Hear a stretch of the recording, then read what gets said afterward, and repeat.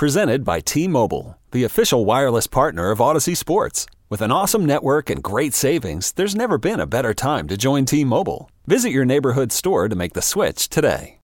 Welcome to Prime Video's Culture-Rated Collection. This is the place where Black is the main character, where we don't jump through hoops just to hear our voice, and can fall in love with illuminating documentaries like Giannis, The Marvelous Journey. I'm just a hard worker that's trying to survive. Enjoy the animated series, The Second Best Hospital in the Galaxy. All doctors report immediately!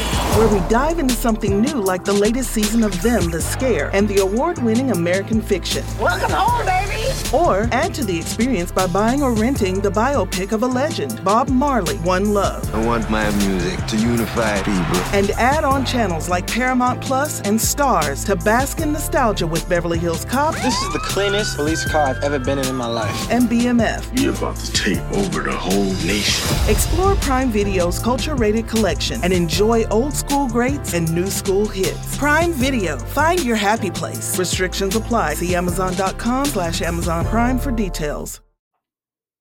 Within the Lines would not be possible without Anchor by Spotify. It is the easiest way to make a podcast and has been how we have made our podcast for over 2 years now.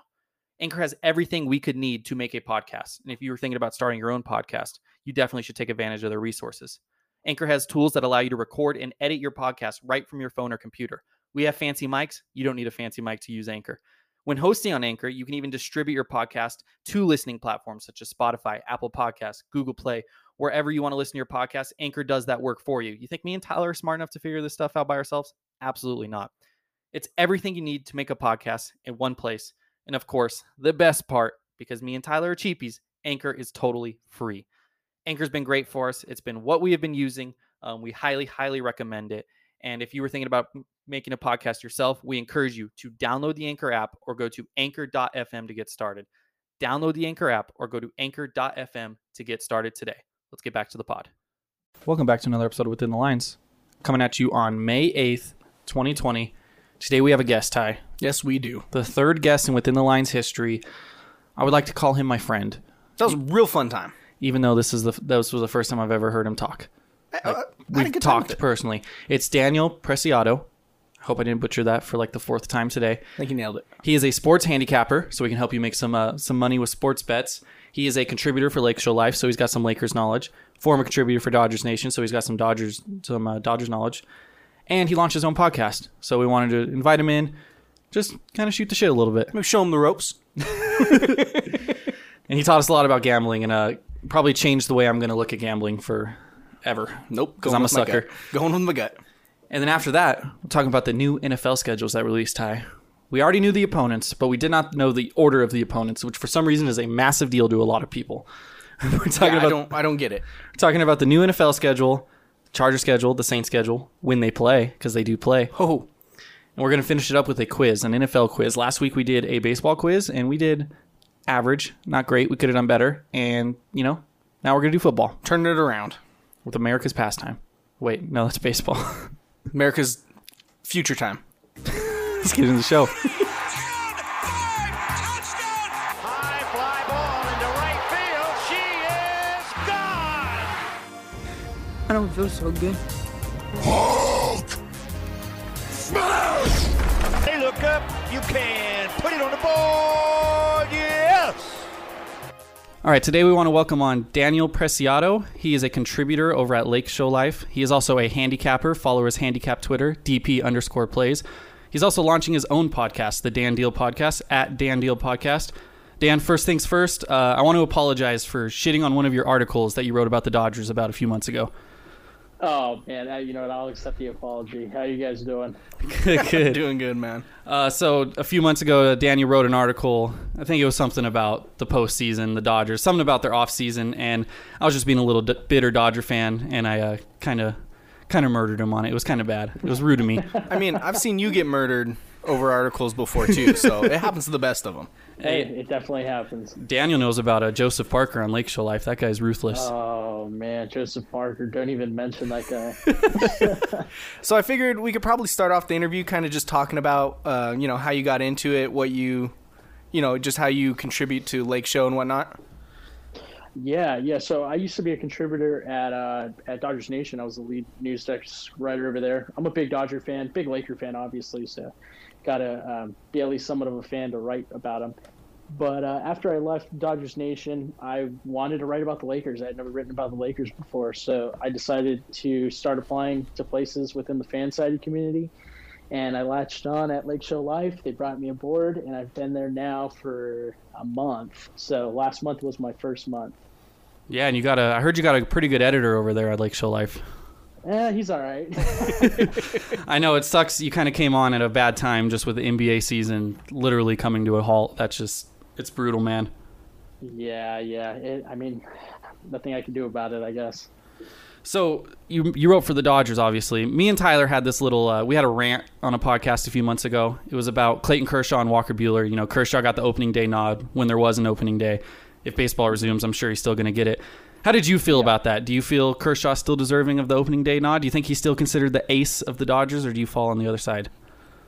See, Walker Buehler, it's not even close in my eyes. I think Walker Buehler's like miles better than Clayton Kershaw at this stage of Kershaw's career. But It's almost like I don't know. I think Kershaw deserves the starting nod only because of his historic career and just what he means to the Dodgers. It's almost like you know what, you're Old Faithful, like you're our guy, so we want the ball in your hands on opening day, as opposed to Walker Buehler, who's still really young in the league. I mean, Walker Buehler will definitely have his shot one day, but I see no reason why Clayton Kershaw doesn't deserve the opening day nod. Yeah, that was kind of our point. Well, go ahead, Ty. I was just saying, I'm not a Dodger fan. I'm an Angels fan, so this is the most unbiased opinion there is. I think people kind of give Kershaw some hate for his postseason trouble because the man's still putting up great numbers. Mm-hmm. Yeah, so it's tough. Right. It's definitely tough, but it's definitely the starting nod on opening day. It's one thing, we were discussing it, you know, it's one thing if you go and look at like playoffs game 1 or something, you know, maybe then you give it to Walker Buehler just because of the playoff struggle. Opening day, though, I definitely agree is kind of like a legacy thing. Like, you've had this historic career. Just go ahead and give him the ball.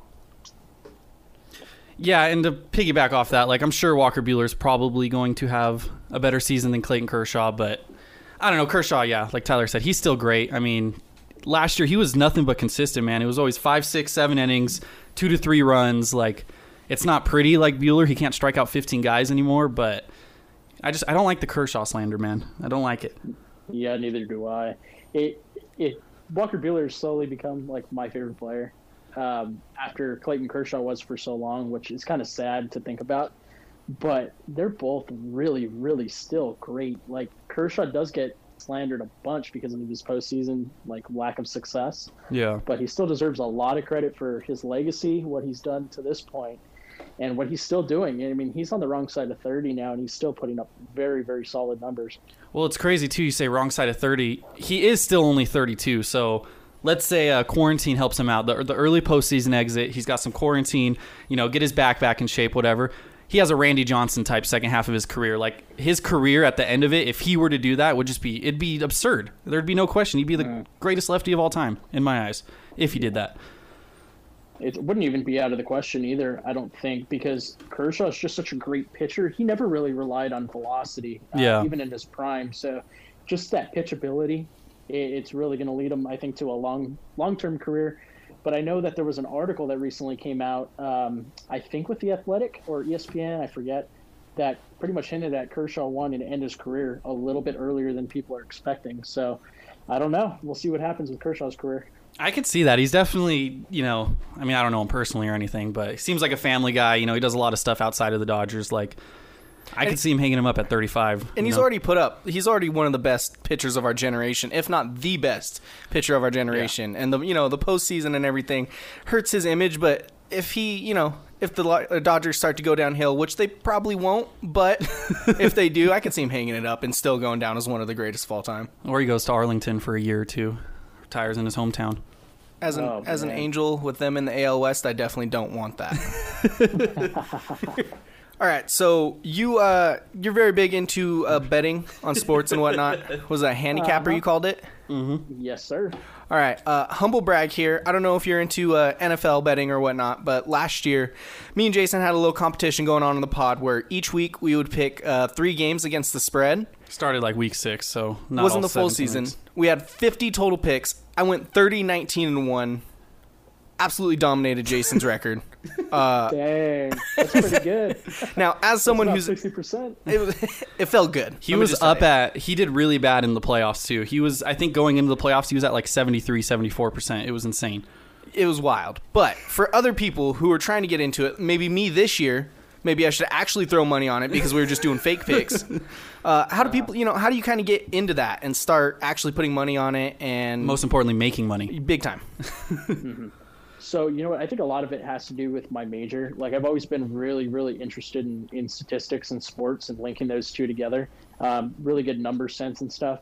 So, with the sport analytics program that I'm in at Syracuse up in New York, they teach us pretty much how to win money at sports betting, like in a roundabout way. Wow. So, I pretty much put all that knowledge that I have learned into creating a model for every sport, NFL, MLB, NHL. I mean, I've bet pretty much anything under the sun. Like, I remember at one point I was betting Pakistani women's volleyball. That's commitment. I mean, no, I'm not even kidding about that. But, yeah, I mean, just getting into it, I remember the first bet I placed, it was the Suns to beat the Warriors, the money line, and they, like, my model said that they were going to win by 12 points, and they beat the Warriors by 12 points. Oh, and I God. remember that day, I was like, okay, I kind of like this. Winning money's fun. It's got to be a great feeling. I just continued with it. So I just continued with it. Without giving too much away, because obviously you don't want to give away your secrets, like what kind of stuff, like one example of something that might go into a model, like, because obviously I'm assuming it's more advanced statistics and whatnot. Yeah. When I originally created it, it was more basic statistics. Okay. But for example, like in baseball, a lot of it has to do with park factors. Park factors are really important. I never use ERA for anything. It's always like DRA, PCRA plus statistics for like crazy advanced ERA stats. Replacement. Yeah. Yeah. Just stats that, I mean, you wouldn't be able to find on Baseball Reference. Just put it that way. Like just the most obscure stats you can think of that kind of correlate to success. But park factors are extremely, extremely important when you're betting totals in baseball. Because, I mean, like Coors Field, like they score more. And I think it was AT&T Park or Oracle Park now, like worst park factor in the league. So you're going to get a really bad run scoring environment there. So those are always things to take into account when you're betting baseball. So you're telling me if I want to stay successful, I should probably do more than just go with my gut. Yeah, if you don't want to be a 50-50 better shit. So what's the, your model helps you out. What's the worst bad beat you've ever had? Like big bet about a win and then just, the gambling gods just killed you. Oh, man. You know what? I don't remember what 2 teams it was, but it was college basketball this season. Okay. And it was my biggest bet of the year. I think it was a Seton Hall game, but I don't remember who they were playing. And I didn't bet the spread. I bet the total. And the last 10 minutes of the game, there were like 6 points combined scored because there were the game was just such a blowout that they just stopped scoring. They threw in all the bench players. There were no late game fouls, none of that. And I had the over in the game, and obviously it hit under. The final 10 minutes, there were, I think, conservatively, I'm going to put it at like 10 to 12 points. Jeez. That's so big there time was nothing brutal. Combined. And it was looking like a lock the whole way. And it was just, they were talking about it, like all the announcers and stuff were talking about how, oh my God, we've never seen anything like this. Like Seton Hall's such an explosive offensive, like they have such an explosive offense. Like we would never expect this from them. And I was just so upset because I had placed a decent amount of money on it. I had we were all in Vegas for my 21st birthday this past September. And for my birthday, Tyler bought me a 3-leg, 4-leg parlay. I don't remember what it was. I think it was a 4-leg one. It was a $50 parlay to win like $450 or something. And so I bet like the Chargers to lose against the spread against the Texans. That happened. The Texans were underdogs, so I bet the Texans with the spread.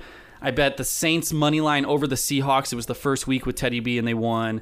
I don't remember the third bet. And the fourth bet, it was Steelers 49ers. And on the paper, because the board updates with the paper, they print out Friday morning or whatever, it said the over-under was 43. So I was like, okay, Tyler, can you bet over-under 43 for me?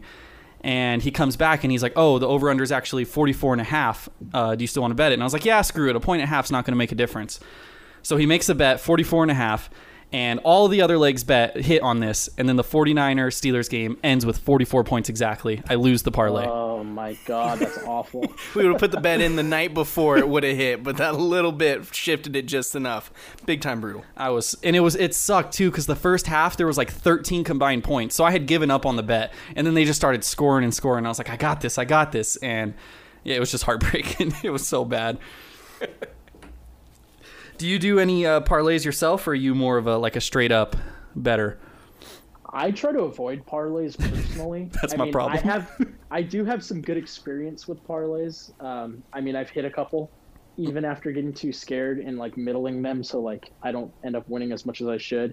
But I do try to stay away from parlays. Just there's a reason why Vegas puts parlays out there. It's pretty much to win money. They win so much money, way more on parlays than they do on straight bets. It's for suckers like me and Ty. Yeah, because everybody thinks, oh my God, the parlay's sexy, but they don't really take into account. This doesn't really apply to you guys, I guess, but just that. Wait, hold on, I lost my train of thought. I got it. Yeah. Okay. That people, they're trying to put down a little bit of money to win a lot, and there's a reason why the odds are so long, and they just rake in all that money. Vegas knows exactly what they're doing. It doesn't make sense on paper, because it's I look at it and I'm like, oh, those 3 games are absolutely going to go that way, and it's always 2 out of the 3. It's never 1 out of the 3. Well, when we did our competition during the season, I was always going 0 for 3. It was kind of sad. If you bet against me, I was a reverse handicapper. Oh, man. But it just seems like such an easy money opportunity, and I lose every time, and it breaks my heart every time. The funny thing is, too, it seems easy, and then I know he has the models that'll look at it, and he just laughs. You got all the numbers and everything. You're like, this is a terrible idea. Yeah, I got a little, I got UFC coming back, so the parlay, it intrigued me again, so we'll see what happens. Yeah, good luck with that. I know right now it's got to be brutal. You're out here throwing up Korean baseball picks. Yeah. What's going into those? The same stuff that was going into the MLB, but I don't have as much information at my disposal. There's no fan graphs for the KBO or anything of that sort. And I'm hoping that some dude, gets bored during quarantine and puts something together, because I'm not smart enough to collect all the stats and stuff. But, yeah, I have a feeling that, I'm going to use this KBO model that I made or whatever. I made that earlier, yesterday. Took a decent amount of time on it. But I don't think it's going to be that reliable, just because there's not enough of a sample size yet. Yeah. Maybe you should just take our approach and bet with your gut. It worked for me. I'm down. Just bet the NC Dinos every game. Oh, gosh. I had an important question. I forgot. Oh, I also saw you tweeted, I think it was a month ago now, that you bet on, it was Chinese ping pong or something, or you told me that? Are you still doing that? Yeah, I bet on Russian ping pong. Russian ping pong. That's the only thing that was really around before the KBO. Everybody was into esports, betting esports. I could never really get into that, just because it's so it's so obscure, I guess. But Russian ping pong's pretty damn obscure too. What goes into a Russian ping pong model? You know what? I'll tell you this. I didn't make a model. I bet with my gut. There we go. I like it. Models don't predict how much vodka they've had before the match. Oh, absolutely not. No way. Maybe me and Tyler can set up a little athletic competition between us, and you could make a model. We'll give you some physical measurements and whatnot, and you can make a model and predict who's going to win. Oh, man. Yeah, that'll be a good time. So getting off of betting a little bit, we were going through, and it's tough right now with as little sports as there is, but you have been, you wrote some articles before the NBA ended, and you had one out there about Anthony Davis being a lifetime Laker. Mm-hmm. I remember that one. I edited it. Well, then both of you should know here. How confident are you in that, and how do you feel about him on the Lakers, being that you are a Laker fan? Is that something that you actually want, with LeBron getting old and eventually leaving? Absolutely. I think Anthony Davis is pretty much going to have the torch passed to him by LeBron James. I think he's going to be a lifetime Laker. I think he wants to be a lifetime Laker. even if he, spends like his age 37 and 38 season in Chicago, like where he's from, that's understandable. But I think he's going to be a lifetime Laker in the sense that he's going to be with us for the rest of his prime, and win at least a couple championships, hopefully, while he's here. So to me, he's a top 5 player. What's your prediction with, LeBron's contract? I believe he has a player option. He's got next year under contract for sure, and then a player option after that. Do you think he comes back on a smaller contract? They try to bring in someone like Giannis. Do you think it's pretty much they're going to ride the LeBron wagon until it falls off? Like, what do you think they're going to do, or their goal is at least to do? I think the smart thing would try to make LeBron take a small pay cut to bring some guys in. But I think what's going to actually happen is that they're going to reward him and just pay him pretty much a max deal for 1 year, 2 years to finish out the duration of his career. Well, yeah, I mean, especially with the Last Dance going on right now, the whole narrative is like, why would you give up on let the Bulls play until they lose the championship, and then they gave up a little too soon? Maybe Jeannie Buss is watching that like, hey, we need to keep LeBron around. Just pay him. Who cares how much he's asking for? Oh, that he wants us to draft Bronny first overall? All right, do it. Trade up for the first pick. Make it happen. Do you think that's something that could actually happen? Do you think LeBron and Bronny could play on the same team? I do. I just don't think it could possibly happen with the Lakers. I mean, that is so rare in professional sports to happen. The one that obviously comes to mind is Ken Griffey Jr. and his father, Ken Griffey Sr. Mm-hmm. The timelines do somewhat match just because of how young the NBA is and how young NBA draft picks are. And the fact that it might get overturned, the one and done rule. Yeah. There's a chance that Bronny enters the league at the age of 18. LeBron will certainly still be in the league. The way he is right now, he's definitely going to be in the league. That'd be insane, man. Just because baseball, it's like you see older guys play baseball. It's less physical exerting than basketball. But to see LeBron out there at, however old he'll be by then, like 39, 40, and then his 18-year-old son playing alongside him, like that's a spectacle, man. I mean, we've seen coaches and then their son play, like Rivers over on the Clippers, Doc Rivers and his son, but never playing on the same court. That'd be wild, man. I've seen. I thought you were talking about Phillip Rivers for a second. I was like, his kids are a little younger. I mean, if he just keeps playing, he'll have a whole team of Rivers. So who's you've been alive, I'm assuming same time around us, 20, 21 years, whatever. Who's the top 4 Lakers of your lifetime besides Kobe Bryant? Because he's obviously number 1. I mean, you got to throw Shaq in there. Okay. You got to throw Pau Gasol. Definitely. They should retire his number. I guess you got to say LeBron James now, even though I don't think he's one of the greater Lakers. I think just because he hasn't been a Laker, To me, LeBron is not a Laker. He's just wearing the uniform. What if he wins a championship? Was he a Laker? Did he earn his purple and gold pinstripes? Maybe. I saw an article like that on Lake Show Life. I think you wrote it, Jason. Yeah, sounds like something I'd write. Yeah, but if he wins a championship, I will feel more comfortable saying, he is a Laker. But just being with the Cavaliers and the Heat, winning so frequently with them, to me, he's just never going to be ingrained in that Laker culture, I guess. It's one of those things he's built his legacy elsewhere. That now that he's there, he's really going to have to do something to step into that role of a all-time Laker rather than just an all-time NBA player. Yeah, absolutely. So we got Shaq, Powell, LeBron. Who's number 4? That's a really tough question. The fact that you picked the 4 as the number makes it difficult. Mount Rushmore. Yeah. See, because obviously Kobe would be there too if I had that option. But I got a guess in my head. I'll say it after you say it. Who I think you're going to say? I'm thinking some guys with some rings already. Yeah. Not on the list. Man, why can't I think right now? I don't even know. That's such a tough question. I mean, you could maybe say, I don't want to say AD. That's such a cheater answer. He's only been a Laker for a year, but LeBron's only been a Laker for 2 years. I was going to say maybe Lamar Odom, ? Okay, 6th man of the year. That's the one I was thinking, but it's almost like there's better out there because Lamar Odom's one of my favorite players, like one of my favorite Lakers of all time. I loved him. I just, are we forgetting somebody? I mean, Derek Fisher, 5 championships, but he wasn't really ever exceptional. Sasa Vujacic was lethal in NBA 2K9. Sasha Vujacic. My personal favorite Laker of all time, Lonzo Ball. He's probably up there, maybe 6 or 7. Gotta be on the Nick big board. Young belongs in the conversation. Maybe Rob Sacre. Smush Parker. Smush Parker for sure. Maybe Radmanovich. Now, going off of Lonzo Ball here, me and Jason have been diehard Pelican fans the past one season.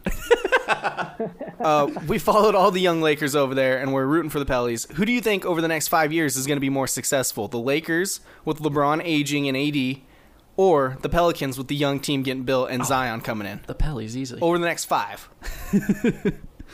I'm going to say the Lakers, and it's not... I don't really think it's a homer answer to say that. I think it's just the fact that it's Los Angeles, and it's always going to be appealing to free agents.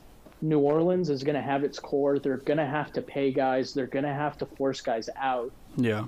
I see the Lakers maintaining that championship window for quite some time with AD at the forefront, and possibly, who knows, maybe getting Giannis for him as a running mate would That'd be nice. incredible. But that core in New Orleans is absolutely ridiculous. Like I love watching them play basketball. They're so quick and fun to watch.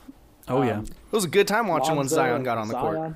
Yeah, I mean Lonzo, Zion, BI, even like Jackson Hayes a lot, like high flying act. I think they're going to be really good for a really long time. I just see the Lakers as being able to dominate just in the free agency market over a team like New Orleans, just because of that appeal. Well, I think they have to pay BI this offseason, right? Yeah, they do. So I know, what is it, the Pistons? I think Pistons fans are on the Brandon Ingram train that he's going to go to Detroit. Yeah, okay. I mean, Tyler says that he's a diehard Pelicans fan with me for a year. I don't think he is, because he claimed that Zion's going to be electric for 2 years, but then he's going to get hurt and be a bust. He's on the Zion is a bust train, while also admitting he's amazing. I think he's got 3 years of being amazing, and then his big body's going to break down. I've accepted it. Our window is now. That's funny. I will tell you guys this, though, about Lonzo Ball. I have a very, very strong feeling that he's going to be a Laker again one day. I mean, LeVar came out the other day, said all 3 Ball brothers are going to be in L.A. Are you serious? You didn't see that? No, I didn't. Yeah, he said in an interview that the master plan is that all 3 Ball brothers will eventually reconvene in L.A. And I even wrote an article for Lake Show Life, like just outlining, like, not saying it should or shouldn't happen, but just outlining the timeline of when it could happen. And I think it's like 2025 would be the first possible time they could do it. LiAngelo is so good at basketball. Oh my God, definitely an NBA talent. He's a G League practice player.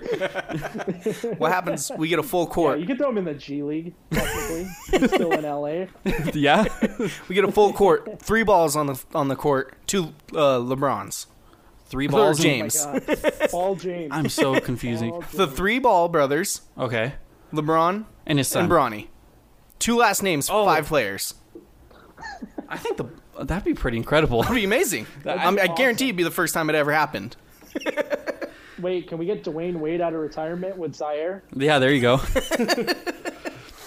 So transitioning back to the Dodgers, it's a pretty sad time. I don't know if baseball's going to happen. All signs, it seems like they're optimistic it's going to happen. Personally, I've taken a pessimistic approach. It's not going to happen. But one thing I'm being optimistic about, I think Mookie Betts is going to be a Dodger for at least three to 4 more years, Daniel. I just want to get your thoughts on Mookie Betts, his potential long-term future with the Dodgers. I would say that the chances he re-signs are a little bit better than 50-50. Okay. I think that he really did take a liking to LA and the culture that he was able to experience. I firmly believe that he's a nice guy. I think LA fits him more than the media will give it credit for. Yeah. And I know you said 3-4 years. I really think that he'll sign even longer term than that. I don't really think that just from a contract perspective, he wants to sign a deal that short. I think that he wants to enter the open market this upcoming season and just sign that 10-year deal, just kind of like Bryce Harper did with a 13-year deal with the Phillies. Yeah. Just kind of say, you know what, this is where I want to be for the rest of my career. And, God, I hope it's Los Angeles just because of how amazing of a talent he is. With Belly and Buehler and all those guys, Seager, all them, do you think the Dodgers are willing to commit more than 5 years to Mookie, though? I do. I think because the money, they don't have much tied up after, they don't, yeah. The next couple of years at all. I remember people were saying like, oh, they don't have anybody tied up past, I think it was 2024, except for Kenta Maeda, and he's gone. Yeah. So they can afford to bring in Mookie Betts. They could even afford to bring in Nolan Arenado the year after and sign extensions for Buehler and Bellinger. I could totally see it happening. Yeah. My thing with the 3 to 4 years logic is when looking at the free agent market, and maybe you have a team that I'm just missing, I don't see a team that's going to pay Mookie a lot of money over 10 years, because you figure the big spenders, Boston just got rid of them, so unless they're trying to do a New York Yankees with the Chapman and bring him back. Yankees, they just signed Garrett Cole. They're already way over the luxury tax. I don't think they're going to bring in Mookie Betts. The Angels just signed Rendon. They're not going to spend. And Trout. We still have Trout's contract forever. You could make a case maybe for the Mets. They're a big market team, but do they make a run at Mookie Betts? And does Betts want to be a Met? I mean, there was a Mookie in Mets history, but... Mookie Mets. Yeah. And then you got a team like the Padres. I don't know if they're going to commit to another big contract. Like, I can't really see any team that's going to be offering them that 10-year deal this winter. So I think the Dodgers, will approach it similarly to Bryce Harper, and they'll be like, hey, we'll sign you, especially if he doesn't play this year. Like, hey, your value's down right now. The league's uncertain. We'll give you 3 years, $100 million, 4 years, $140 million, just something crazy, a high, annual value. And then he could retest the free agent market at 31 and probably still sign like a 7-8 year deal. That's kind of what my, situation, most likely scenario is, but who knows? That's definitely Friedman's MO. He would totally do something like that. I mean, just to play devil's advocate a little bit, like I thought that the Padres were going to be the team that traded for Mookie Betts. I had been saying that for a long time. And they were in it till the end, until the Dodgers actually, put their foot down and said, nah, we're not messing around there. I could totally see the Braves stepping in. They've been linked to Mookie Betts for a long time. I could even see the Astros trying to get in the free agency market with Mookie Betts, just because they're going to be diminished talent-wise because they're not able to bring in draft picks. Yeah. It's going to be tough for them to get free agents going there, though. I mean, it's got to be a tainted image. Yeah, that is true.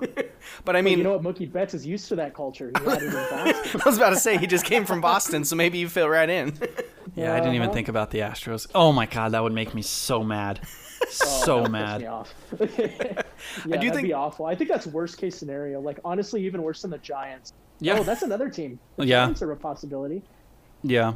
Yeah, they're a decent market too. I think the one good thing going for the Dodgers is the shortened season might be perfect. Maybe he played a full season with you guys if we didn't have all this going on, and he got his little taste, and then he went and tested it. I think the half season, not a lot of teams are going to be willing to throw a lot of money at him, and he's going to get just a little bit of taste of playing with them and want to sign that couple-year extension. I think this is a perfect situation to help the Dodgers out. Yeah, it could. Yeah, it could be a blessing in disguise for sure. Here's a wild spin zone. I'm already preparing for this season, all right? Love it. If the season happens, full season, half season, whatever, and the Dodgers yet again fall short in the playoffs, spin zone, Mookie's got unfinished business in LA. He can't leave.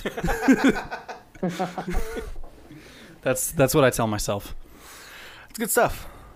Another Dodger I'm really high on is I don't know how if you do like statistical models just to see how people are going to perform this year, but I'm super high on Julio if the season happens. Like, I think this is going to be Julio's breakout year. I projected him to be an all-star. Me and Ty were talking about it. Like, I think he's an all-star pitcher this year if the year happens. Yeah, he's one of my breakout guys for this year because I play a lot of fantasy baseball. I'm in some pretty big leagues and stuff like that. So I do actually create like some statistical models to grade out these players and project them. And I had Julio, I think, as the 21st or 22nd most valuable pitcher in the league. Oh, yeah. This upcoming season. I can see it. And another guy that graded out really well, I remember, was Corey Seager. Pretty much a bounce back year was what the model was projecting. Dude, poor Corey Seager, man. He just can't get a regular spring training. He's got the Tommy John issues, and then, the next year he's still coming back after that. Now this year he's got all this going on. Like, his career, he's got to be looking at his career right now like it's just not meant to be or something. Like, but yeah, I was looking at Julio's. I don't go super deep dive into advanced stats, but like his StatCast stuff, like his exit velo, hard hit percentage, all that stuff, like it's outstanding, man. He's like in the 90th percentile in almost everything. Like, he's good, man. He's 23. He's younger than Buehler too. That's what's insane. Or a year older or something. He's right there. Yeah, he's a good young talent. I really see some positives that I like, and I think he's going to turn it around. I think it's just all injury related. Like, his hip and the Tommy John surgery, that's going to sap power, obviously. Yeah. Like, I don't know what people were expecting. Like, this past season, people were saying that he should have been an all-star. Like, he should have bounced back like a lot quicker. Those are two major surgeries. Yeah. And this upcoming year would have been the telltale sign right there is this year, but we're not going to be able to see it. Yeah, and it's sports fans are impatient. I mean, he made his MLB debut at 19, so sometimes fans don't put it into perspective. Like, hey, this guy is as young as he is. He's been with the team essentially for 4 years, but he's still young. Like most guys haven't even made their debut at this age. So just be patient. If he was a AAA pitcher that had these surgeries, the expectations wouldn't be as high. So I think it's just some people have too high of expectations. Yeah, for sure. Sticking with the young talent in LA, though. You going to tout the Angels right now? No, I'm not, actually. In the actual Los Angeles? I'm staying with Cody Bellinger, okay? I know the Angels have the greatest player in baseball. We're gonna ignore that for a second. Cody Bellinger coming off an amazing season. When you look in the stats, though, and like kind of dive into him, he dropped off after the All-Star break. Yeah. Somewhat significantly. Do you think that's kind of a situation where the Dodgers were sort of dominating second half? Not as much to play for? Or do you think it could be a thing where he kind of had his break onto the scene to begin the season? Dude batted .431 in April and March. Like, absolutely insane. Yeah, he was amazing. What are you kind of predicting for him? What do you see him doing next season? Do you think he'll stay in the MVP race, or do you think it was kind of like a flash in the pan? I think that he's going to be something like he was in the second half because, yeah, he did drop off in the first half like tremendously, but it's because the first half was so amazing. And I think he OPS somewhere around like 930, 940 in the second half. Yeah. But his batting average went down. So a lot of fans were saying, he totally dropped off. He's not batting 350 anymore. Yeah, that's going to happen. Guys go through swings, sure. I think that he's going to be, maybe a 6-win player next year, 6-4.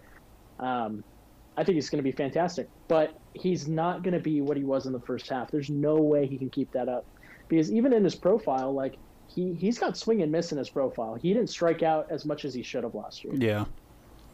Yeah. I remember, dude, that first month last year, I was in Vegas working with my dad, and we were, it was that Colorado game. It was nationally televised. I don't know if you remember it, but I think he hit like a home run early on in the game and then a double, and then we walked down to get food. And I checked on my phone, and we were losing by 1 or something. I was like, dude, he just hit another home run, Dad. Like, it was just like, he couldn't miss. I've never seen anything like it. And I mean, there's probably models, where people have done that before. But as a Dodger fan, it was like Manny 2008. It was insane. Yep. It was insane. Yeah, that's what I was going to bring up was the only other time that I can remember it personally was as a kid watching Manny Ramirez hit the ball. It seemed like every time he came up to the plate, he was going to have some kind of extra base hit or make some magic happen. And that's the way it felt with Bellinger the first 2 months, like for sure. Had that really same look and feel. Oh, yeah. My personal favorite Dodger, Gavin Lux, he's going to have that this year. He's going to be MVP candidate. I'll tell you this, I'm lower on Gavin Lux than a lot of people are.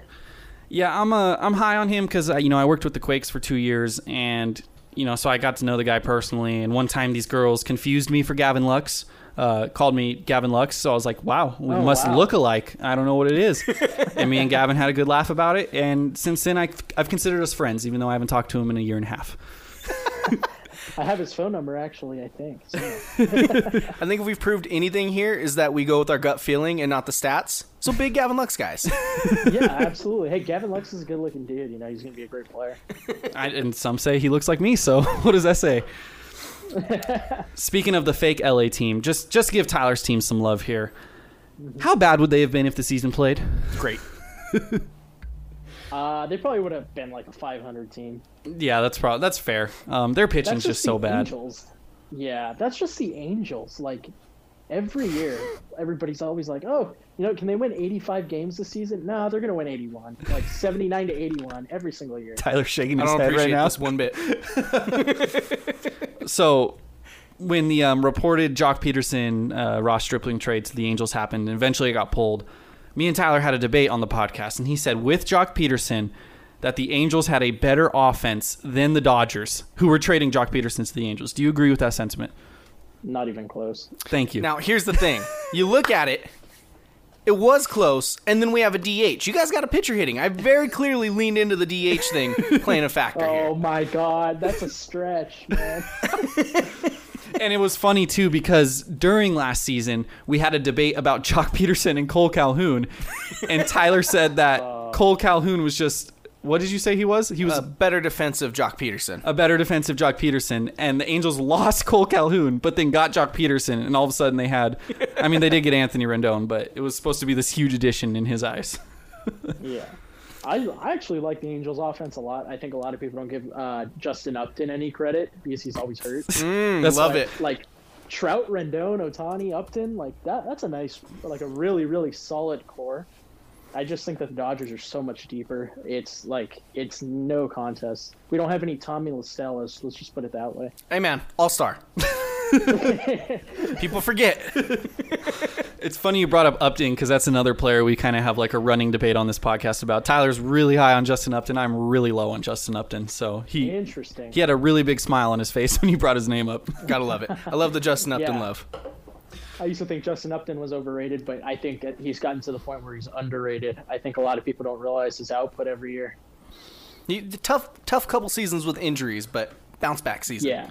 I mean, my logic... I'm anticipating it. My logic is the Angels have a curse. Anyone who's decent and goes to the Angels does much worse, a.k.a. Zach Cozart, Tyler's favorite player. We don't talk about him. And Justin Upton's got that curse. I'm sorry, he can't get over the curse. It just happens. Yeah, that's where guys go for their career to die. Absolutely. We're just the coronavirus is just delaying the inevitable with Rendon. Yeah, Josh Hamilton. Hamilton and C.J. Wilson, Albert Pujols. Vernon Wells, Tyler's favorite player. Vernon Wells, yep. You guys are just bringing me down here. I don't appreciate it one bit. Oh, my God. Yeah. All right, last question I got for you, Daniel. We're in tough times. People are looking to make some extra money. You know, some people may not have got the stimulus check, or they already spent all their stimulus check, like my cousin. I'm not going to say his name, though. It's, a little shady to say that. What is your advice if someone wants to make quick money on either the KBO, whether it's the UFC coming up, fights happening, or whatever's going on? Golf's coming back in a few months. Is there, like, one simple trick you can give someone, a beginner gambler to win some money? Follow me. Okay. Love it. Follow me on Twitter. I give out stock picks too. If you are into investing, I'm high on stocks. Stock picks on my Twitter. So, check your phone. You're getting a follow right now. I'm big on stocks. I'm big on stocks. But my problem is, this sounds so sad. I'll put it in a big order for like a stock that I think is going to go up. Like by big, I mean for me like $100 or something. But I'll do it at night, so like the order won't go through till the next morning or whatever. And then I get cold feet later in the night, and I pull out the stock. I've done that before, and then it ends up hitting like crazy. Yeah, my buddy actually, he sold big on not sold big. He bought big on the MGM Resort stock, like when it crashed, and then he told me to buy it too. So I bought like $10 of it. I was whatever, and I think it doubled the next day, and I sold it right away. I was like, okay, $20 in my pocket. Nice. And he put like $200 in it, but it's since dipped back down. Now he's only up like 5% or something. It's like, dude, you got to sell out when it strikes back up. Yeah, this is the best time to invest too. Just with everything going on, absolutely the best time to invest. Especially, I know penny stocks have actually been like kicking ass lately. See, I got a small brain. I don't even know what a penny stock is. I'm gonna be honest. Anything under $1, anything that is under $1 a share. Could we create our own stocks? Do we sell stocks in this podcast? Set up a pyramid scheme. All right, so if you're looking to make any money, whether it be stocks, sports gambling, whatever, make sure you follow DP_plays, and then check out Daniel's podcast. It's the Dan Deal Show, at Dan Deal Podcast, right? Or at Dan Deal Show on Twitter? Mm-hmm. At Dan Deal Podcast. And then you can find me at Dan J. Preciado on Twitter. All right. We'll tweet all this out. It was a lot of fun, though. We definitely appreciate it, man. We'll have to have you back on sometime once we actually have sports going on. Yeah, for sure. Thank you for having me on. Jason, I fucking hate the Rams' new logo because I was looking, and we play an LA team the first week of the preseason. I was like, oh, we play the Chargers. And then I looked, and I was like, oh, wait, there's the Chargers lightning bolt. What's that other logo? Why do they use two different Chargers logos? It's not. It's the Rams logo. Why do you hate the Rams logo It's so much? It's a Chargers logo. It's not even a bad logo. It's just not their team. I thought it was the Chargers. I thought it was the Chargers, and it bugs me. I don't give a shit about preseason, though. Regular season's out. Yeah. And how you feeling about your Chargers, Jay? Let's check out the Chargers schedule here. Chargers. Okay, so I don't know if you saw this. Ooh, they play on my birthday. Oh. What better birthday present than to get shit on by the Kansas City Chiefs? Well, that's tough. At home. Hey, their first home game? First home stadium. Game. They got to win it. I got to go. Both. I got to go. Yeah. Yeah. Me and my mommy. What's so funny about that? What's so funny? Just keep going. You know, I don't know if you saw this, but I have a bet with someone, $100 bet. I didn't know the wager was this much, and then he said, I bet you $100. I was like, I can't back out now. You already committed. That the Chargers are going to lose, not win 10 games this year. And I'm feeling pretty confident. I love the Chargers, and I hope they prove me wrong, but there's just no way they win 10 games. I mean, that's a perfect bet, though, because either you're feeling good, probably going to make the playoffs, or you get $100. So I'm just going to go very quick schedule prediction. Just not even give input on each one. I'm just going to say, okay. Open the season with the Bengals, win. Kansas City on my birthday, loss, 1-1. Carolina, week 3, win, 2-1. Buccaneers, week 4, loss, 2-2. Saints, week 5, loss, 2-3. Jets at home, win, 3-3. Dolphins, loss, 3-4. Oh. We don't travel east well. Jacksonville, win, 4-4. That's Raiders, just as far east. Oh, it's home. Raiders, so we're 4-4 now. Raiders, we're at home, we'll say 5-4. Broncos on the road, lose 5-5. Bills on the road, lose 5-6. We don't travel well. Patriots at home, win 6-6. Falcons at home, win 7-6. Raiders on the road, lose 7-7. Broncos at home. I think I said we were going to lose the first one, so we're going to win this one. 8-7. KC on the road, lose. We're going 8-8. Just the most, and I think if you look back on that, you can rewind it. I think I might have just went win-loss, win-loss, win-loss, win-loss, and didn't even realize. No, I didn't. We had 2 losses in a row. We're going to go 8-8. And that's fine. Whatever. It's kind of like the last place you want to be is just middle of the road, 500 team, but that's what we're going to be this year because Tyler Taylor's a starting quarterback. I mean, I don't disagree. I definitely agreed with your week 5 in New Orleans. That's a hard L. Monday Night Football. Are we going to watch that together? I mean, we have to. I wanted, dude, you know, back before everything started, when it was announced we were going to play the Saints on the road, I was like, dude, I want to go to New Orleans because I've always wanted to go to New Orleans. I was like, that's a good excuse, but probably not a good idea now. Yeah. Maybe, hey, buy the plane tickets now, probably super cheap. Maybe everything's cleared up by then. If not, sell them. Dude, Pro Strats, I have airline credits from my canceled vacation. Use those airline credits just right now towards those flights. And if it doesn't happen, then I could still cancel it. Like I would just get the airline credit back. That might be the move because then I don't have to actually spend anything. That'd be great. I don't know, but we're probably going to lose. Looking at the Saints schedule here, Jay, I'm feeling good. I know you are. Week 1 against the Buccaneers, Tom Brady's debut. Let me just read a tweet from the critically acclaimed, well-respected journalist Skip Bayless. Report, Brady at Breeze week 1. All caps, unfair NFL. Why make Brady play his toughest game of the year first without the usual time to prepare? Okay, saddle him with 0-1, then watch what happens. The usual time, you got a full-ass off-season to prepare. You have a whole preseason to game plan for that game. You have more time. Is he saying because the Saints will have more time too? I think he's saying that Drew Brees has been there and Brady's still learning his new team, so it's unfair to make Brady play week 1. If a 43-year-old quarterback still doesn't know his new system by week 1, then maybe he should retire. That's like Brady's whole thing. Unfair. It's unfair. Brady shouldn't have to play week 1. Oh, okay. They don't have to play until November? Just give them 8 automatic wins? I think that's what he would like. Jesus Christ. They're going to win that game. Who, the Bucks? Yeah. No. No. Well, where is it? In New Orleans. That's, yeah, L for you guys. Sorry. 0 chance. Raiders away. I mean, we're gonna enjoy the new stadium, but it's Monday Night Football and it's the Raiders, and I'm not scared of them. Are the Saints going to party too hard? Maybe. I mean, Mike Thomas, he probably's going to party. Jameis, he might get the team in some trouble. He's going to go into Las Vegas and be like, holy shit, I can see all these lights. It's going to be incredible. Green Bay at home.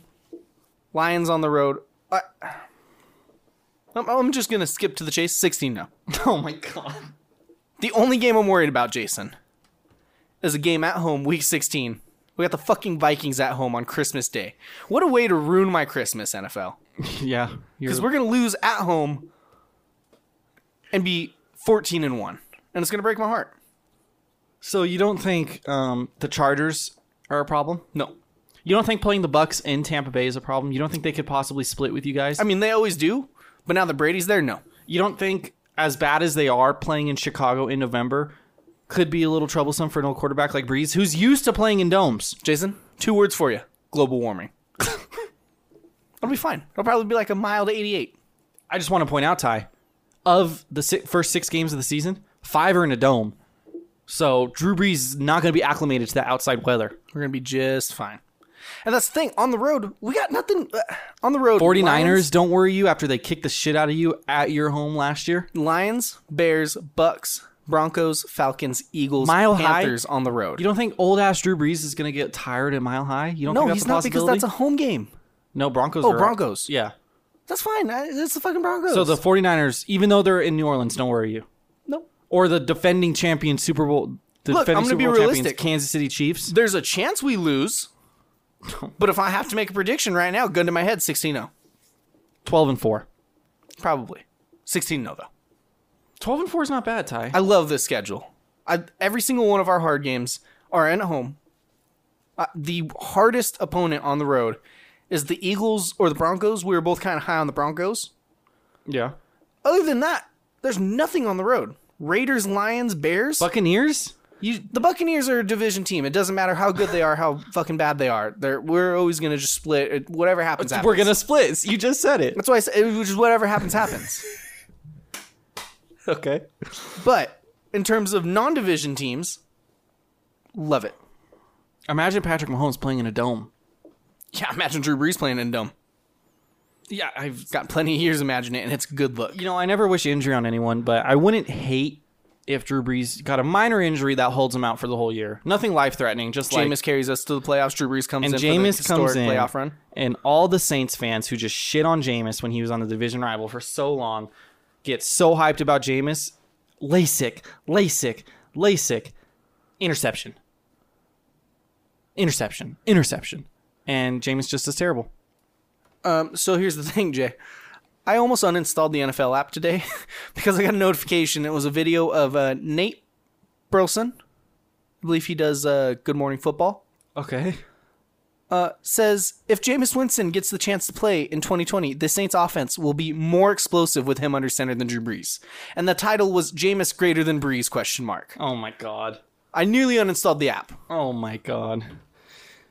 It's so funny because LASIK, like, he said, like, now he can read street signs and, like, maybe his vision was a little blurry. You still don't think he saw the fucking linebackers? It's not like there was just an empty void in his vision. Like, he still visually saw them. Jason, 30-30. I don't think he saw the linebackers. He absolutely saw the linebackers.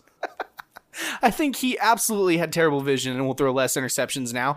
I don't think he's anywhere near Drew Brees. Even if he had bad eyesight, you don't think he was like wearing like the best, highest contacts possible and his vision was still good enough? No, I don't think he was wearing contacts. I think he was just doing he was just raw dogging it. I think it's fine. I don't think the LASIK changes anything. It might have been a little fuzzy, but that doesn't change. There's not just a fucking black hole where the linebacker is. He's like, oh, there's no one there. Let me throw it. He blends into the grass, though. He doesn't know where the linebacker ends and where the field starts. Thinks the guy's wide open. Wait a minute, that blurs in the catch zone. Oh, so you're telling me, Tyler, as someone who potentially we almost thought once had glaucoma, I got bad eyesight, bro. If I threw these glasses off, I'd throw a lot of interceptions too. You think if I wore green, I would blend into the grass to you? Yes. You're so full of shit. 20 yards downfield? Absolutely. You're so full of shit. Absolutely. What green teams are there? Eagles. I don't think they played the Eagles last year, and they were white. That's a good stat. I mean, the Saints wear a lot of white unis. Maybe he thought we were blending in with the lines. Oh, my God. We should look at that. Jameis Winston against teams wearing green jerseys. That's a funny stat. That's advanced stats we're going to have to throw out there. Yeah. That could help a betting model. Like interceptions versus green versus like color, like standout neon colors. Color rush unis. That's a lot of work, though. I don't think it is. I think we just look at his schedule last year. I don't think we got to look at what jerseys they were wearing. I'll look at the schedule. You look at the jerseys. Okay. I think week 5, though, Monday night, I'm happy that it's prime time. The narrative, I told you before we started recording, it's going to be Drew Brees, last game against, because it's going to be his last game against the Chargers because we play every 3 years. Last game against the Chargers, the team that drafted him. They're going to show some pictures of Brees when he was drafted, and they're going to show some pictures of his collarbone, like when he broke it or whatever, and then, his thing to New Orleans, and then they're going to show Phillip Rivers, who replaced Drew Brees, and they're going to show Justin Herbert and be like, is he the next Phillip Rivers? They're definitely not going to say, is Tyrod Taylor the next Drew Brees? I'm throwing this out there now. There's going to be shots of Jameis on the sideline saying the Chargers could have signed Jameis. There's going to be shots. I see. The thing with Tyrod is I feel like he's just such a safe option because he's not going to lose any games for us. You know what I mean? It'll just be like one of those things where it's just like, oh, they're kind of in every game, like he's not going to be throwing picks. So it's not going to be like, oh, Tyrod Taylor's terrible. It's just going to kind of be like the Chargers are the Chargers. Yep. Like who's the most just they are who they are team last year. Just 8-8. Like they could beat you. They may not. I don't know. We're both looking it up now. The Eagles were 8-8, but they're big time injured, so I don't really count that. Just a team who like the Broncos, maybe. Were the Eagles 8-8? I think they were 9-7. Broncos were 7-9. Like the Jets, Cowboys were 8-8. The Steelers maybe last year without a quarterback. Just like, whatever. So there isn't really a team that just straight up their roster 8-8. We had some 7-9. The Bears? Bears 8-8. Bears are absolutely a whatever team. Good defense. They could win some games with their defense, but Mitch Trubisky ain't gonna win them any games. Yeah, they didn't really get hot at any points. They didn't have any huge downfalls. It was just kind of the whole year. How do you feel about being the Chicago Bears, Jason? I mean, I think Tyrod's probably better than Mitch Trubisky. Mitch Trubisky will lose games. That. Yes, he will. Tyrod Taylor might not win you games, but he won't lose you games. Mitch Trubisky will find creative ways to lose you games. We got a good defense, so I don't know, man. I'm so excited to watch a shit ton of 23-20 games. I'm excited to see this game too because it's going to be fun to see how they use Derwin James against Michael Thomas. Obviously they're not going to be matched up one-on-one. Sanders, can't forget about him. How the Chargers are going to scheme it, and if the Saints figure it out early, if our Gus Bradley, our defensive coordinator, is just literally not going to make any adjustments like he has in the past. Like the New England Patriot game. Playoffs. Our fucking defensive coordinator said in an interview this week that this year they're going to run more two deep safeties because they never run two deep safeties. They'll run more cover 2 and cover 2 man.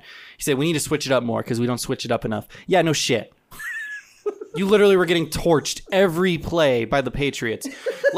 The cover 3 defense, if done right, it's so good in the NFL. And the Chargers were doing it really well. I mean, look what they did to Baltimore the week before. Lamar Jackson, granted it wasn't MVP Lamar Jackson yet, but they were still hot at that time.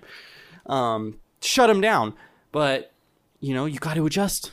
You got to adjust when it's time to adjust. And he just was that Madden player who just runs the same play over and over again, which is every Madden player I found out by playing in multiple Madden leagues. It's tough.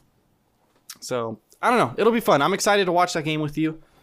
I'm excited for the shit talking. Very excited. I'm excited for the friendly wager we make. There will be money on the line or embarrassment. I feel like maybe a little both. I feel like I'm going to say it now, and you might not agree with it, but I feel like I should get the spread in this game. It should not be a straight up because the Saints are better than the Chargers. The fuck? I mean, we'll have to work it out. I don't know if I can give you the spread. The Saints are better than the Chargers. I can give you... I don't want to bet a straight across embarrassment / money bet, knowing that the chance of the Saints winning is 80%. We'll discuss. You guys are going to see how the season works out. If Drew Brees is still in there. Preseason prediction. We're going to go back to this. This game, Saints, 7.5 point favorites. I was going to say I'll give you 7 points, so maybe I do give you a spread. We'll see how the season works out. I don't know. 8-8 for the Chargers. 16-0 apparently for the Saints. Yep. I like you guys to win the Super Bowl. I really do. I've talked about it before. I think I'm going to love us to win the Super Bowl, and then we're going to lose Christmas Day, Week 16, and she's going to just shit on my emotions on the Saints. What would hurt more? And then we just play the Panthers Week 17, so that's not a prove-it game or anything. We're just going to be going in the playoffs cold. What would hurt more? The Bengals ruining a 16-0 season, or you guys are 13-1, 12-2. Bengals. The Vikings, whatever. Okay. I don't know why I said Bengals. So they ruin your 14-0 season, your perfect season. Or you guys are 11-2, 12-1, whatever the case is at the time, and they injure Drew Brees. Out for the whole rest of the playoffs. That would absolutely be much worse. It's not even close. I would much rather still have the first round bye with a healthy Drew Brees. But 16-0. Yeah, that's fine. I don't need 16-0. Would you? Oh, that'd be tough, man. I feel like, honestly, I would rather my team go 15-1 and make a Super Bowl run than 16-0 and make a Super Bowl run. Because that Super Bowl, if you lose, like they're due. Everyone's going to say they're due for a loss. Like, just imagine talking shit because the Saints went 16-0 and you guys just like lose in the first round of the playoffs. Isn't that what happened to the Patriots? Well, they lost in the Super Bowl. Yeah, to the Super Bowl. Was that the Giants one? Yeah. I wouldn't even let you talk shit. I'd be like, yeah, cool. Yeah, that'd be tough. Dodgers won 108 games. They didn't do shit. That'd be real tough. Buccaneers, 5 primetime games. Raiders, I think, had 4 or 5 in the new stadium. Yeah, absolutely. If we look, I guarantee at least 4 of those. I know we have a Monday Night Football week 2. Okay. On the road? Oh yeah, we were talking about. Yeah. Javis partying. Yep. I saw before the schedule was announced, there was like a Broncos account. Oh, what was that? I like scratched my mic. Someone tweeted, like a reporter tweeted, like hearing that week 1, the second Monday Night Football game could be Broncos at Raiders or Broncos at Chargers. And then the Broncos, that like blog or whatever wrote, like NFL schedule leaks, whatever, Broncos to host Raiders or Chargers in week 1. I'm like, where the fuck do you see host? Like, and I wanted to message them and be like, you're completely wrong on this, but I didn't. And I included the tweet in the article. And I was like, what did you guys miss? Tough. I thought, are the Rams, do you know if the Rams are primetime week 1? I feel like that's a... No. So they have us week 2, Monday Night Football. Okay. They have week 7. I thought the Raiders had you week 2. Oh, I thought you were saying the Raiders playing the Rams. No, just are the Rams primetime 2020 primetime schedule. Should we power rank the 16 Monday Night Football games? Jesus. This is bad radio. They have the Cowboys Sunday. They might be Sunday Night Football. Yeah, Sunday Night Football. Week 1 against the Cowboys. I can't wait for that, Ty, because all the stupid Rams fans that say Chargers have no fans, and that game is going to be 80% Cowboy fans on their first game. At least we get the freaking... Who did we play week 1? Like our first game at home is week 2. The Chiefs. Yeah, that'll probably be like 60% Chiefs fans. But I'll be there. It's my birthday. So the Rams have 5 primetime games. Got Cowboys week 1, 49ers, Sunday Night Football week 6, Monday night against the Bears, Monday night. They have 2 Monday night games? You guys have like 3. Against the Bucks, Thursday night versus the Patriots. Ugh, how are the Patriots looking at primetime games? Bill Belichick. I'm going to give you my ugliest primetime game of the year. Ready? Mark it on your calendars. Sunday Night Football, the game you can miss the most, is going to be week... They're actually all pretty good. Oh. They're actually... week 7. Oh, no, because that has a Tom Brady narrative. It's Buccaneers at Raiders. Yeah, but that could still be a real bad game. Week 5, Minnesota Vikings at Seattle Seahawks. Kirk Cousins that sounds like a good game to me. Is not going to play well in Seattle. He's just not. Fact check me on this. I think they beat Seattle last year. I don't know. Or, oh, no, this is a better one, Ty. I got a better one. Week 14, Pittsburgh Steelers at Buffalo Bills. That is this Sunday Night Football game that I do not care if I miss. Okay. I think it's bullshit. Chargers don't play on Sunday Night Football. Really? It's bullshit. Yeah. We never play on Sunday Night Football. We played one game last year against the Steelers. And then the year before we played the Steelers, it got flexed because we were actually good. That was the first time we were in Sunday Night Football in like 7 years. That sucks. Yeah. I was wrong. They beat Minnesota Vikings on Monday Night Football last year. So maybe Kirk Cousins loses again. I feel like there's teams that just always play each other. Don't you? Usually division rivals. Well, but like not like outside of division. Like you always see the Steelers. Patriots. Like, I don't know. Like you never see Chargers Saints. That's what makes it so cool. It is going to be fun. Chargers are going to win. The narrative, Jason, is going to be the Drew Brees narrative that game. I hope someone on our team injures Drew Brees so then you have an enemy on the Chargers the rest of your life. Okay. I don't hate it. It's early in the season. He can recover. No, like, Nope. I'm not going to say anything. I don't wish that evil on anyone. We're going to be talking quarterback narratives. Quarterbacks are drafted. Yeah, Where they end up. We got Joe Burrow week 1, first overall pick. That'll be fun. My personal favorite quarterback probably in the league right now. Behind Phillip Rivers. That'll be fun. That'll be a good game to watch. Yes, it will. Number 1 overall pick, though, Jay. Yep. In the 2020 draft. Yes, sir.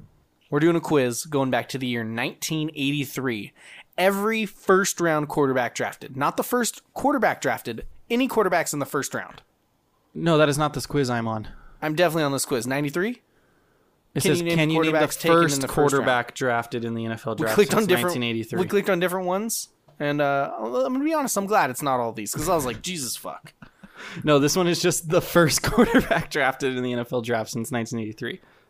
Not all of the quarterbacks. That's why it was every first-round quarterback. I was like, I have no fucking clue. No, I wouldn't put you through that much, Ty. Here, I'll put the link in this doc. I don't know if you found it or not. I got it. All right, so yeah, the first quarterback taken in every draft Much 37 years ago. Yeah, 37 years back. Oh, 38. We only have 5 minutes, Ty. 5 minutes, 38 picks. This should be good. I'm a quick typer, so I'm just going to do play quiz. And Burrow. We got Kyler Murray last year. We got Mayfield. Baker. That's not Trubisky. Yeah, 17 is. Oh my God, they took him second overall. That's terrible. Jared Goff. Buccaneers 1. Winston. Is that Jameis? Yeah. Jaguars 3rd is Bortles. Yep. Bills 16th? Barkley? Matt Barkley was not. No. Who the hell was a Bills quarterback that they Taylor? Could it be Tyrod No, Taylor? he was a 6th-round pick. Skip. Colts 1, Andrew Luck. Okay. Panthers 1, Cam Newton. Rams, that's Bradford. Lions 1, Stafford. Falcons, Matt Ryan. Yep.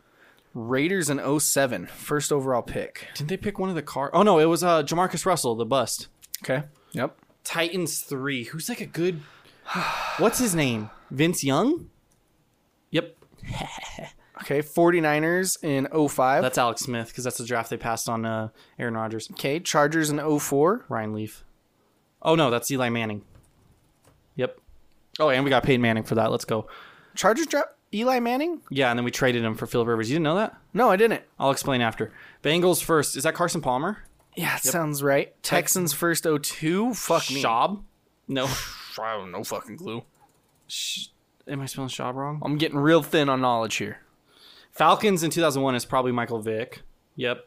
Jets. In 2000, Pennington. Guaranteed it's Chad Pennington. Let's go, dude. Browns first overall, 99. Is that Tim Couch? Yep. Never even heard of him. Colts first overall. That's Peyton. Yeah. 97. Niners 26th overall. Vince Young? No. You already typed in Or Young. Steve Young. I meant Steve Young. You already typed in Young. Oh, yeah. Duh. Rams 42nd overall. Is that no Warner? first round picks. No. Oh, I know who it is, but I don't know his name. Okay, we'll skip. Oilers 3rd overall. I think I fucking know this one. I can't think of it. Moon? Warren Moon? No. It's not Moon. There's another one that I'm thinking then. Fuck me. Redskins? I wonder if that's Joe Theismann. I don't know how to spell his name. Patriots first overall. After that, that's definitely Brady. No, that might be Bledsoe. Yep, that's Bledsoe. Bengals in 92. Shit, if I know. Seahawks in 91. Seahawks, they had a quarterback. It's not Hasselbeck. That was the guy before. Yeah, it's not Hasselbeck. Colts in 90. Johnny Unitas? 89 Cowboys. Oh, that's got to be, what's his name? Aikman. Yep. Yep. Colts 76th overall. I'm not even going to bother. Bucks first overall in 87. I feel like this guy had a pencil mustache. No, there's... Oh, God. Who's... I want to say there's a black quarterback. He was like the first black quarterback to ever make it to the Super Bowl. I feel like he played on the Bucks. Do you have a pencil mustache? I don't know. Because that's what I'm feeling. I'm getting those vibes. I'm going back to 2013 to think about one we could actually do. The Bills. Who is the quarterback of the Bills? Nathan Peterman, Tyrod. Who's before Tyrod? Fuck if I know. 2013 is not that long ago either. The 1 year after Andrew Luck. Who was the Bills quarterback? I feel like this has to be a bust. Well, yeah, obviously. But Well, I'm saying they could have traded him. Just like the fucking Chargers trade. No, yeah. Someone the Bills traded. I think it's someone who played on the Bills. I thought maybe Matt Barkley. I don't know why I thought that. He got drafted forever ago. How much time we got? A minute 13. This is tough. I think we already did better than the baseball one. In terms of percentage, probably. We Big had like 58%. Listeners, who was the Bills quarterback that was selected in 2013? Call in. I'm about to just Google it. It's pissing me off. Or the Texans in 2002. I feel like that would be Matt Schaub, but it's not. Is it Carr? Because I know one of the Carr brothers. It was Carr in 2002. David That's Carr. a good pick. Dude, I don't know. I'm cool ending it. The Bills. We got 40 seconds to think, Ty. This has pushed my knowledge to its limits. I know you're a huge Bills fan. Die hard. Who was the Bills quarterback 5 years ago? I mean, whoever it was, who has Tom Brady beat up on in his career? Oh, it's is it EJ Manuel? EJ Manuel. Great pick. I have no clue. Okay, I can end it now. I feel better about that. That would have pissed me off if I didn't get that. Okay, who do we miss? We got 66%. Average score is only 47. God damn.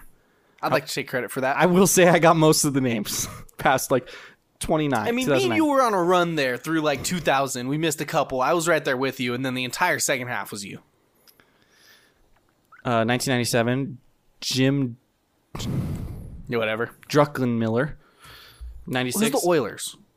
96 is Tony Banks. Steve McNair for the Oilers. Fuck me. I actually knew that one. Heath Schuler, Redskins. David Klingler, Bengals. Dan McGuire, Seahawks. Nope. Jeff George, Colts. Chris Chandler, Colts. Vinny Testaverde, I've heard of him before. Bucks. Jim Everett, He's an Oilers. announcer. Randall Cunningham, that's Eagles. Yep. That's a big miss. Boomer Esiason and John Elway, 1983, with the Colts. He also pulled an Eli Manning. Got traded. So Eli Manning, we selected him with the first overall pick, and he refused to go to the Chargers. I think he threatened to retire from football and like go to law school or something. Like he was just not going to play. Seems like a law school kind of nerd. So we drafted him first overall because before the draft they were like, we're not going to play for you, and then we drafted him anyways. Said fuck it, we're going to figure out where you go. And then he's like, no, I'm not playing for you. So then we traded him for Phillip Rivers, and we actually got like a decent amount of picks out of it and the better quarterback. But yeah, 2 rings. Fucking pisses me off. 66%. I'm proud of that. Better than I thought. I mean, we did what, 54 on baseball? Yeah, it was bad. How about I this? think 40s in one of the leagues. How about this, Ty? We didn't plan for this. Can you name the NFL teams that have gone 25 or more years without winning a Super Bowl? Titans. Play quiz. 54 seasons, never. I'm just going to say the Chargers. Yep. Titans. Titans have probably never won a Super Bowl. I feel like the Texans, but have they existed for 25 years? Don't know. They haven't. Maybe the Buccaneers. No, they won like 2002. Did they? Yeah, with what's his name, Tony Dungy or whatever. Or am I? No. Is this like a 25-year streak? Yeah. So like the most recent one is 1992, 28 years, and then there's a bunch of teams with never. Okay. Who are just teams who have never won the Super Bowl? Falcons, maybe. Falcons. Yep, never won a Super Bowl. The No, they're an expansion team. We just need to name teams. Jets. Yep, they haven't won it since 1969. How long has it been for the Bills? Never. The Bills made it to 4 straight Super Bowls in the 90s and lost every single one. Fucking brutal. Dodgers of the NFL. We only made it to 2. Let's go. The Cardinals? I feel like the Cardinals have never won. And I know they've been around a while. Yeah, they've never won. Oh, fuck. They made it to 1. Against the Steelers. It was a Madden cover with Palomalu and Fitzgerald. I would say the Chiefs, but they just won. Little bitch. Wait, I'm just going to put Chiefs just in case this was before. No, it wasn't. Did the Seahawks ever win one? Yes. I know they had the interception. Yes, they won against the freaking Broncos. It was the Broncos one. I just remember the interception against the Patriots. We just need to start rattling off teams. The Vikings. Never won. Boom. Bears. Bears. Haven't won since 1986. The Lions probably never won. Bad. Yeah, they've never won. No, the Colts lost to us. They won with Manning. Lost to us, though. You just have to throw that in there. The Jaguars. I don't know how long they've been around. Nope. Come on, we got 5 more. We got this. The fucking the Dolphins. How long has it been for them? Boom. Got it. The Browns. Yeah, big time Browns. Who's the team that's always terrible? The Raiders. Yes, the Raiders. Did you already get the Chargers? Yeah, and we lost. We got 12 out of 14, 86%, 72 average score. We missed the Bengals and the Redskins. Yeah, probably should have had those. Those are two worst teams last year. Yeah, they were. I want to quiz you on this, Ty, even though you said you wanted to pull up a map, but last week I did a geography quiz for you, so this one's just going to be for you. Fuck. Geography quiz number 2, second week in a row. I didn't study. Can you name the National Football League franchises east to west based on the location of their home stadiums? Play quiz. So I think if we're going far east. We're west. Oh, no, you're right. East-west. Far east, top left. I think Maryland's up there. You mean top right? Top right. I think Maryland's up there. Okay. Baltimore Ravens?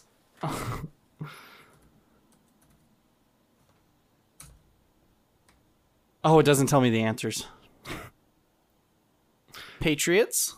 Do you want me just to quit? Yeah. Never mind. I don't know how to do this. Okay, I'm just going to give you one guess, and then I'll tell you if you're right or wrong. And I'll tell you the team instead of typing it out. So who's your first guess most east? My guess was the Ravens. Wrong, it's the Patriots. Second most east. Then it was the Patriots. The Ravens. Wrong, Giants. Who's the third east? The Jets. Yes, they play in the same stadium. Good job. Then the Ravens. Wrong, Eagles. Where the fuck is Baltimore? Fifth most. This is tough. So far you have the Patriots, Giants, Jets, Eagles. We're gonna go down to Florida, Jay. Give me them Dolphins. No, it's the Ravens. Oh, I thought you just said that, so it didn't count. After the Ravens, Dolphins. No, Redskins. Then the Dolphins. No, the Bills. Then the Dolphins. No, the Steelers. Then the Dolphins. Yes. Then the Jaguars. No, the Panthers. Then the Jaguars. Yes. And then maybe the Falcons are pretty far west, bro. Let's go. We're going to go up north again. We're going to go Bears. No, it's the Browns. Then the Bears. No, it's the Buccaneers. Then the Bears. No, it's the Lions. I forgot about the Buccaneers. Then the Bears. The Falcons. Then the Bears. Fuck. The Bengals. Then the Bears. Chicago's very west. The Colts. Then the Bears. The Titans. Then the Packers. Then the Bears. Fuck. Then the Packers. Then the Packers. Nailed it. Maybe now we drop down to Texas. Maybe we get some Dallas Cowboys in there. The Saints. That makes me sad. Okay. I'm feeling Cowboys now. We're right next to Texas. The Vikings. Fuck them. Cowboys. Chiefs. Cowboys. The Texans. Cowboys. The Cowboys. I forgot the Texans were in Texas. So it's after the Cowboys. We're going to go Broncos. Yes, good. That's the first one you got right, like first try. Fucking love it. All right, who's after the Broncos? The Cardinals. Yes, 2 in a row, Ty. We're going to go... I feel like it's an LA team now. Chargers, Raiders. No, Raiders. Yep, Raiders 3 in a row. Chargers, Rams. Yep, 4 or 5 in a row. Then we're going up. I think I got this wrong last time, so we're going to go Raiders gone, never mind. So this is super fucking easy. 49ers. Yep. Seahawks. Yeah, you finished, Ty, with like 7 in a row. Jason, right. I've only been on the West Coast. I don't know anything about the East. Yeah, Give me some West Coast. I now remember Utah's there. They don't have a football team, so that helps. Nailed it. I could tell your geography is West Coast bias. I get stronger as we head that way. That's terrible, man. That's funny. I'm going to go to the kids section. Look out these kids. Grade 1 Sporkle quiz. Green eggs and ham. That's not sports. This was a fun pod, man. It was. I had a good time with the interview with Daniel. Yep, it was a great time. We'll definitely have to have him on again once we have sports. Okay. And, yeah, you got anything else? No, I'm good. Be a good friend, everybody.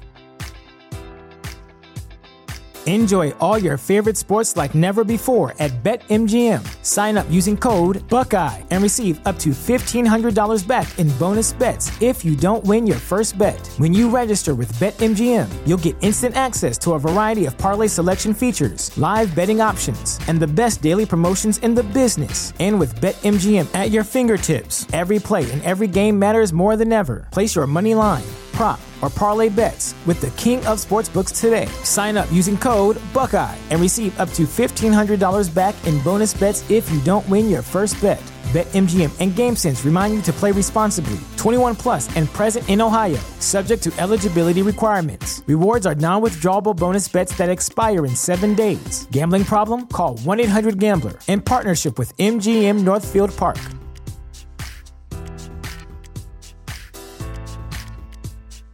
This is the place where Black is the main character, where we dive into something new like the latest season of Them, The Scare, and the award-winning American Fiction. Or add to the experience by buying or renting the biopic of a legend, Bob Marley, One Love. And add on channels like Paramount Plus and Stars to bask in nostalgia with Beverly Hills Cop and BMF. Explore Prime Video's culture-rated collection and enjoy old school greats and new school hits. Restrictions apply. See Amazon.com/Amazon Prime for details.